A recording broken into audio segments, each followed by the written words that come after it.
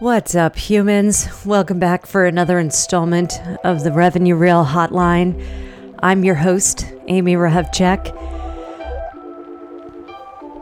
If you appreciate real stories from real humans generating real revenue, then this is absolutely the show for you. But I must warn you, friends, it does get a little bit uncomfortable. But before I do, I'd like to remind you quickly to follow the show wherever you listen. And if you do follow, while you're there, by all means, let me know how I'm doing in the form of a review. It really does go so far, and I appreciate you. Yeah, so let's get to it. The Serenity Prayer is a prayer written by the theologian Reinhold Neubauer back in 1951. And it's commonly quoted as, "God grant me the serenity to accept the things I cannot change, courage to change the things I can, and the wisdom to know the difference." Again, accept the things I cannot change, courage to change the things I can, and the wisdom to know the difference. So for purposes of this conversation today, let's talk wisdom, okay, and knowing the difference. Sadly, most humans grossly underestimate this last part, right? That which is or is not in their control, myself included. However, many years ago, I had what I consider a pretty clandestine experience with an absolute random on an Amtrak train from New York to DC that broke my brain around this concept of what is truly in my control. And it's an experience that I think of often, for obvious reasons, hopefully. And so today I'm going to share that story with you. The year was 2015, winter. A memorable day, given the massive snowstorm about to hit the Northeast corridor. And I had a decision to make. Board the New York City to DC Amtrak as planned, or cancel the big meeting I had the next day in DC with a compensation committee at a prominent law firm. And so, this was an easy decision for me. I don't cancel my own damn meetings, and I worked my ass off to get this one. So I was committed to getting there, starting with the radical acceptance of the shit show that was about to ensue for an indeterminate number of hours, right, from my travel. And so that's what I decided to do. So I packed a bag. I walked to the subway. You wait for the 7 train, ride 5 stops, got off in Penn Station, and you take a couple of deep breaths. And I remember entering Penn Station to walk to the Amtrak gate, more breathing. And yeah, just think of massive snowstorm coming, the place was a zoo. But anyway, this is generally a 3-hour train ride, but this particular trip ended up taking twice as long, just to give you some context. About halfway through, the train came to a screeching halt somewhere in the hills of Pennsylvania. But fortunately for me, my seatmate was an engaging older gentleman in the mood to connect with a stranger. And so the conductors started roaming right after the train stopped, started roaming early, interacting with everybody, doing what they could to ease the tension. But they didn't have any information for us either, right? Not that it mattered to my seatmate or to myself, because our conversation really just only grew more stimulating. But I still remember the nervous energy rising around us with every passing minute without an update, right? People don't do well with uncertainty generally.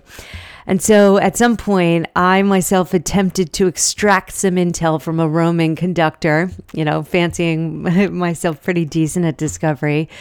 But I wasn't able to get anything out of him. And so I, in that moment, was pretty satisfied that the conductor didn't have any information to give.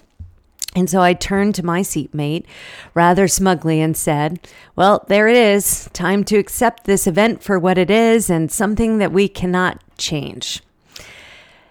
And in this moment, I was very pleased with myself with the calmness.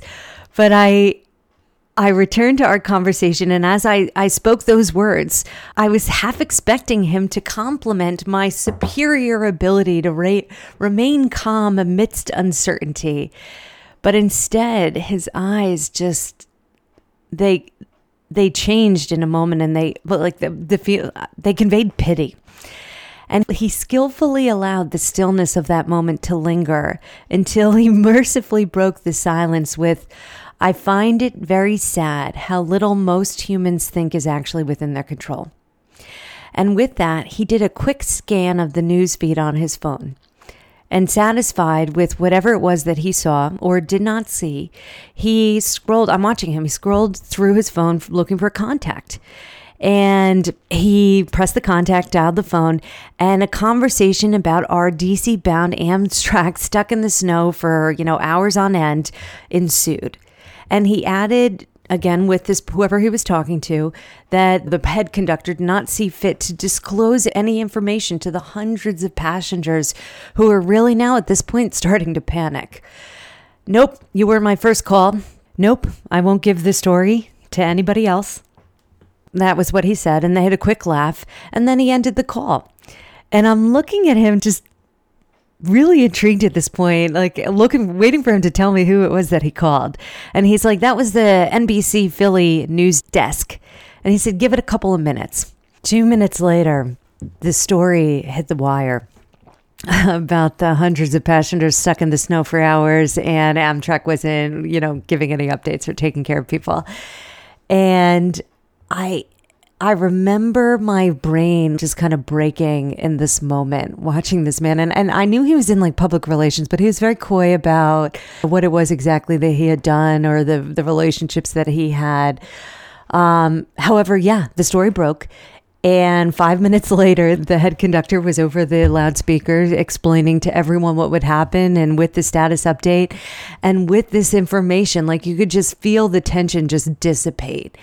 And then sure enough, a couple minutes after that, we were moving again. And I mean, I believe deeply that it was because of the attention that the media brought on the situation that the train not only communicated with us, but was able to, kind of move people a little bit faster to remove whatever kind of debris was on the tracks or whatever it ended up being.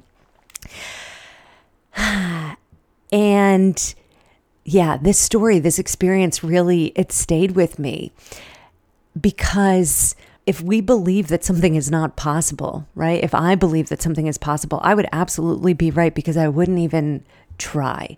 And so now, whenever I'm looking at a situation and trying to find serenity now, I recall this kind man and this clandestine experience, and I make sure to have a gut check conversation with myself, right? Am I sure that this is something that is truly out of my control, therefore something I should accept? Or perhaps maybe there is something that I can do about it.